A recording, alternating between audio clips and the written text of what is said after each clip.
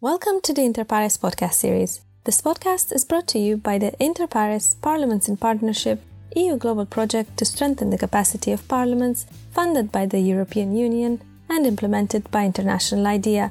This series aims to bring parliaments closer to your everyday lives.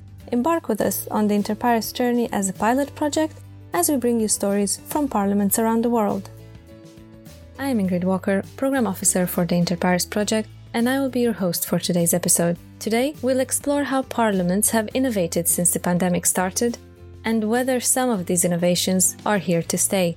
What are the strengths and weaknesses of the digital innovations we have seen? To answer these questions, we will hear from the Interparliamentary Union and the Centre for Innovation in Parliament on their work supporting parliamentary innovation, as well as more specifically at how the Centre has approached digital innovation since the start of the coronavirus pandemic. Inter-Pares works closely with the IPU and contributes through EU funding to the work of the Centre for Innovation in Parliament. We will then hear from the People's Majlis, which is the Parliament of the Republic of the Maldives, and from the Romanian Senate to learn how these parliaments have mobilized in record time to hold online sessions. Our first guest joining us from the IPU's Centre for Innovation in Parliament is Dr. Andy Williamson, with extensive experience in digital communication, social and tech innovation, participatory research, and more. Thank you so much for joining us, Andy. You've been the lead author of the World e-Parliament report in 2016 and 2018, and you're now in the process of writing the 2020 e-Parliament report. How is the latest iteration of this report different than the previous ones? And how is the Centre for Innovation in Parliament looking at the crisis from a digital innovation perspective?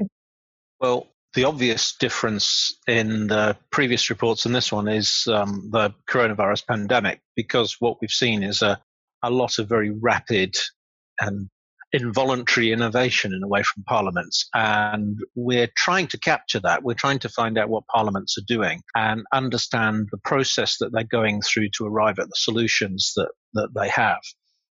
We're trying to see what the factors are that lead to good decisions and what parliaments are struggling and finding it difficult and what's causing those difficulties.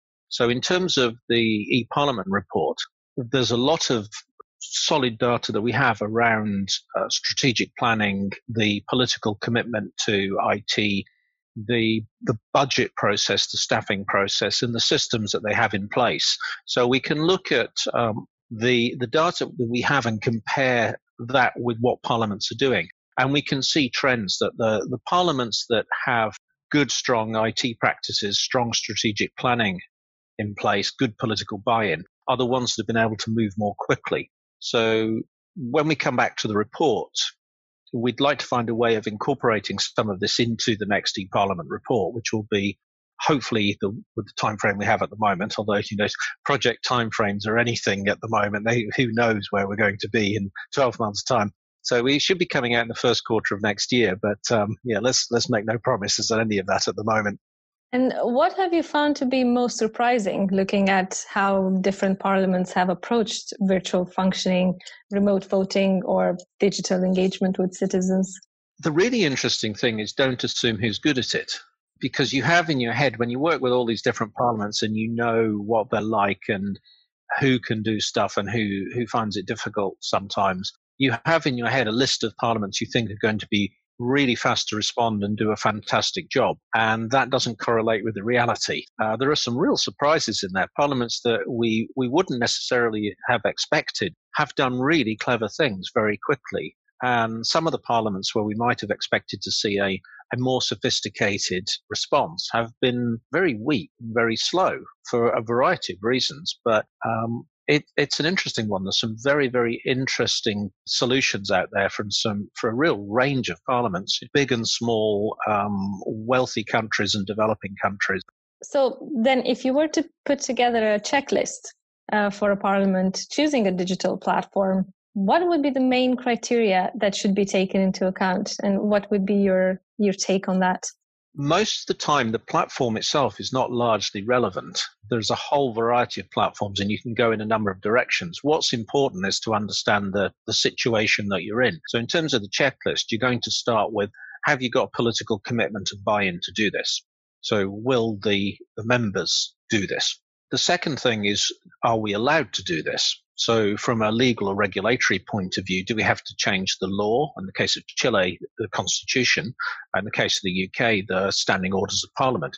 What do we have to do to enable a remote sitting of parliament and remote voting and whatever else it is we want to do, and ensure that the laws passed through that process are not open to challenge? So there's quite a bit of legal work to do before you even move into thinking about how you're going to do it. The next thing is then, what kind of sitting do you want? Do you want a completely remote sitting where nobody's there? Well, what we've seen actually is a tendency towards hybrid sittings where there's a few members, 20% in the chamber and 80% outside. So how are you going to do that? What technology do you need? So we've got legislative management systems. How do you get the paperwork to the members in a timely way? How do you connect them into the chamber? How do you manage that debate? Do you need translation as a live interpretation service?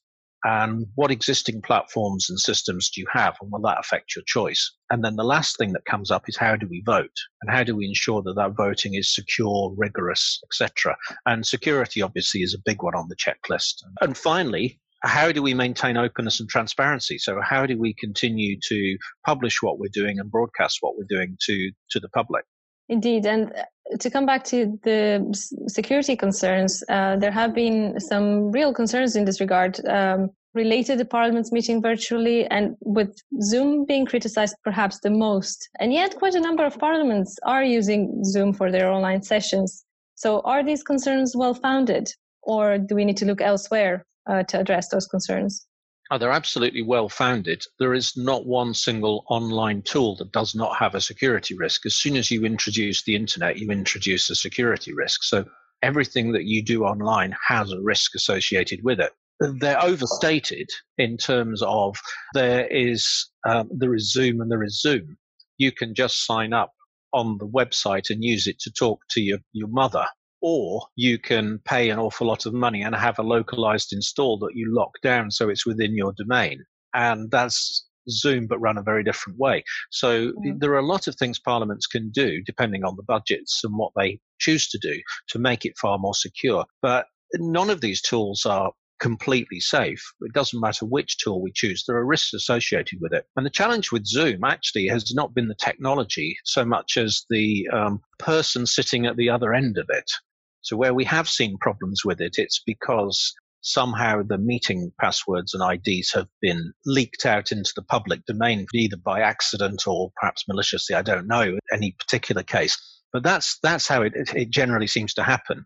So looking at the broader picture, are virtual parliaments or some measure of the innovations we see here to stay? How can parliaments ensure that they modernize and innovate in a structural way, rather than employing haphazard short-term solutions that might just be discarded once the crisis has passed? Yeah, it's a really good question, isn't it? Because a lot of people have just had to react so quickly and just do things. I think what we've seen now, if you look at the whole coronavirus pandemic and the situation parliaments are in, there was a period early on, that first month, where it was, oh my, what are we going to do? Let's just try stuff in a lot of cases, and looking around, scrabbling around for ideas and a lot of sharing ideas. And the second month, we've kind of slowed down a bit and we've got some good ideas how to do it. We've got a lot of things we've tried. And now I think what we're starting to see is a third wave, which is, okay, what of these things that we've put in place are here to stay? Where are we getting the benefits from it? And it's really interesting because I think with committees in particular, committees are a lot easier to manage virtually. And we've seen some real benefits from remote committee sittings, not just in terms of for the members, but actually getting a wider body of evidence into them. Also, it's an opportunity to open them up a bit more to public scrutiny. Plenary is a different thing. I think we've lost with the virtual plenary the cut and thrust of the political debate. I don't think the virtual parliament lives up to our expectation of what we would like to see a parliament in terms of the rigorous debate and scrutiny. It's a little stilted and a little difficult to get the kind of passion and debate.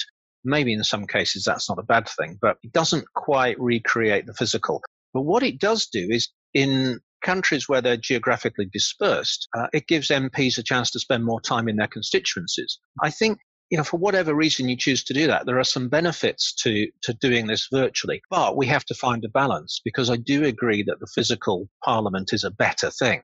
But long term, where does that line sit? I don't know. We're going to find out. I don't think we're going to see a massive onset of virtual parliaments in the next few years. But some of the innovations that are coming out of this, I think, will stay. I think voting is an interesting tool. Spain has had remote voting for absent members for quite a long time, about 7-8 years. And I think that's something that parliaments could adopt. Better publishing of information, better apps for members to access information, which takes us into the efficiencies of the paperless parliament, which is a bit of a buzzword, but actually this is a real way of doing it. So improving the digital processes and the information flows will be a spin-off from this. Hopefully learning about the processes of Parliament and how to make it more effective also. And I think one of the downsides is we've lost some of the openness and transparency that we've seen in Parliament, and we will have to get that back. So we'll have to think how we integrate digital Parliament and the open Parliament so that they work more hand in hand. It's kind of ironic that the emergency digitization of Parliament has lost the one thing that the digital age has brought us, which is the openness of Parliament. But I think we'll reconnect that at some point. It'll be interesting to see what happens in the coming months and years as the crisis fades away and we're just left with what comes next. Thank you so much for joining us, Andy. It's been a real pleasure talking to you. Thank you. Thanks very much, Ingrid. Our next guests joining us from the Maldivian Parliament are Mohamed Hussein, ICT Director, and Hassan Ziao, Director of Media and Communication. Thank you so much for joining us. We're delighted to have you here with us. The story of how the People's Majlis became one of the first parliaments in the world to hold virtual plenary sessions is an exciting one. It does seem that this crisis broke down some of the stereotypes that we always assumed to hold true, such as that the parliaments with the most resources would automatically be center stage in digital innovation. You have proven that this is not the case. So March 7th sees the first 2 cases of COVID-19 recorded in the Maldives. On March 12th, a public health emergency is declared. Fast forward to the end of the month, and the first online session of Parliament takes place on March 30th. We're eager to find out what happened in between. Once it was established that the rules of procedure allow for remote meetings, how did the process for establishing a virtual chamber kickstart? Which technological solutions were selected and why? We try to manage with the hardware and software that we already have, as we don't have the time and budget to purchase new items. As part of the Microsoft Office 365 package we had earlier purchased, we already had the required licenses for Microsoft Teams, which is the video conferencing platform that we have used. We also used other freely available tools for various supplementary tasks. For example, for remote connection, for streaming, or for establishing a secondary communication channel. And how did these meetings work in practice? What are some of the challenges and technological difficulties you encountered that needed to be overcome? At first, it was a high challenge for us because this is the first time we are doing something like this, and we were also learning. We are trying and resolve any issues we faced. The most important thing I want to highlight is the internet bandwidth issues. Even though at the Majlis we had sufficient internet bandwidth connection, some members did not have sufficient internet connectivity, or some members did not have access to a laptop. Another thing is, since we are doing this for the first time and this is unlike a physical meeting at the chamber, the organizers do not have a control over the members' audio inputs. For instance, if we request the members to mute their microphones, sometimes they forget, or sometimes if they have not muted the microphones, there will be other unnecessary audio inputs, and sometimes acoustic feedback will be there. So those are some things that we had to deal with, especially during the first few sessions. Then one important thing I want to highlight is that self-discipline and etiquette is very important for successful and smooth running of a virtual session. And what would be your advice for small parliaments that don't have many resources and are trying to navigate digitalization at the moment? My advice is that even for small parliaments, you can actually try this with the available tools, because there are free tools. Even Microsoft Teams is free for now, so we can use Microsoft Teams without purchasing license. And there are other free tools as well that can be used for video conferencing. But if you want to stream live for YouTube or any other platform, you will need a higher performance PC, obviously. But other than that, if you have sufficient internet connectivity for the members and for the chamber, you will be okay with that. How actually was the voting system? How did that work remotely? At first, we had some challenges getting used to the system.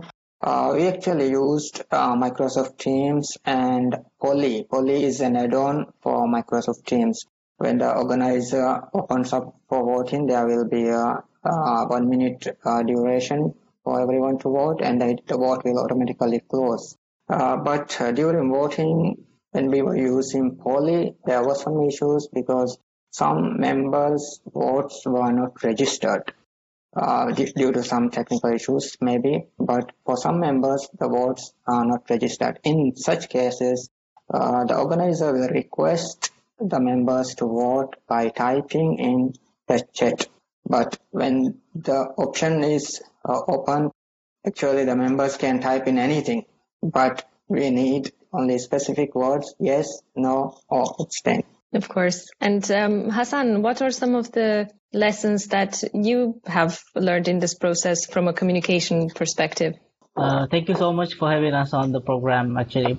When we decided to go virtual first, our main aim was to give the public assurance that the parliament is with the people. As my colleague pointed out, that we relied on free computer systems and we used Microsoft Teams.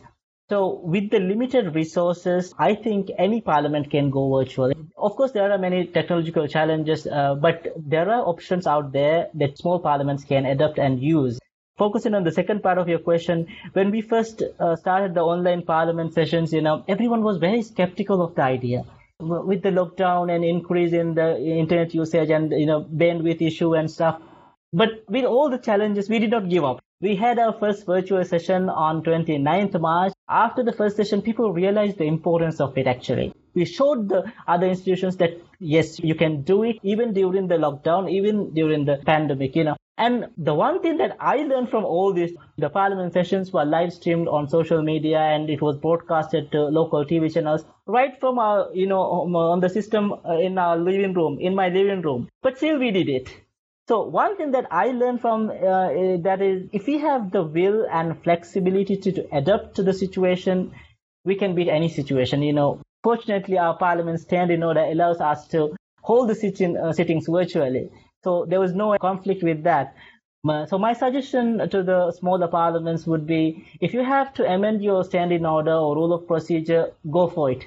Make it flexible and keep it ready for any challenges that might come in the future as well. I'm sure that advice will be picked up. And one final question that I have for you, Hassan, actually, is what has the Parliament done in terms of engaging with citizens at this time beyond broadcasting the plenary sessions virtually? And what are some of the ways in which Parliament can communicate with citizens remotely?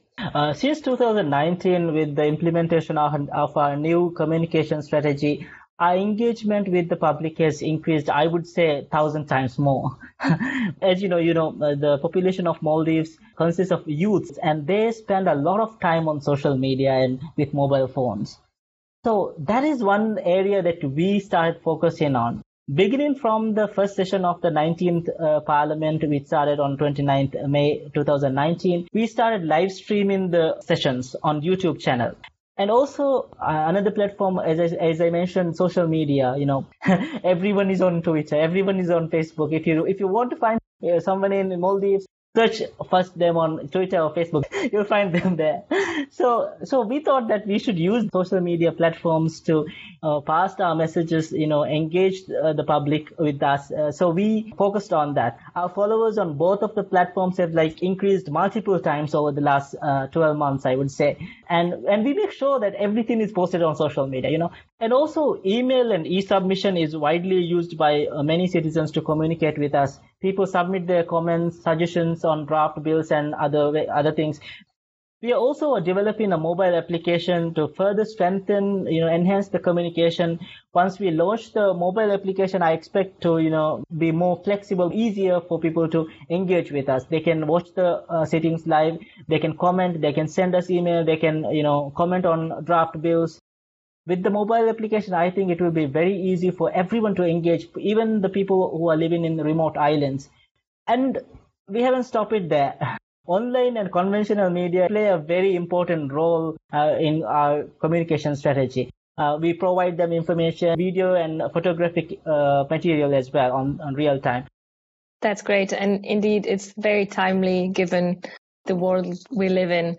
I just want to thank you both so much for joining us on the Interpares podcast, and looking forward to hearing more about all the exciting things that the People's Match List is doing.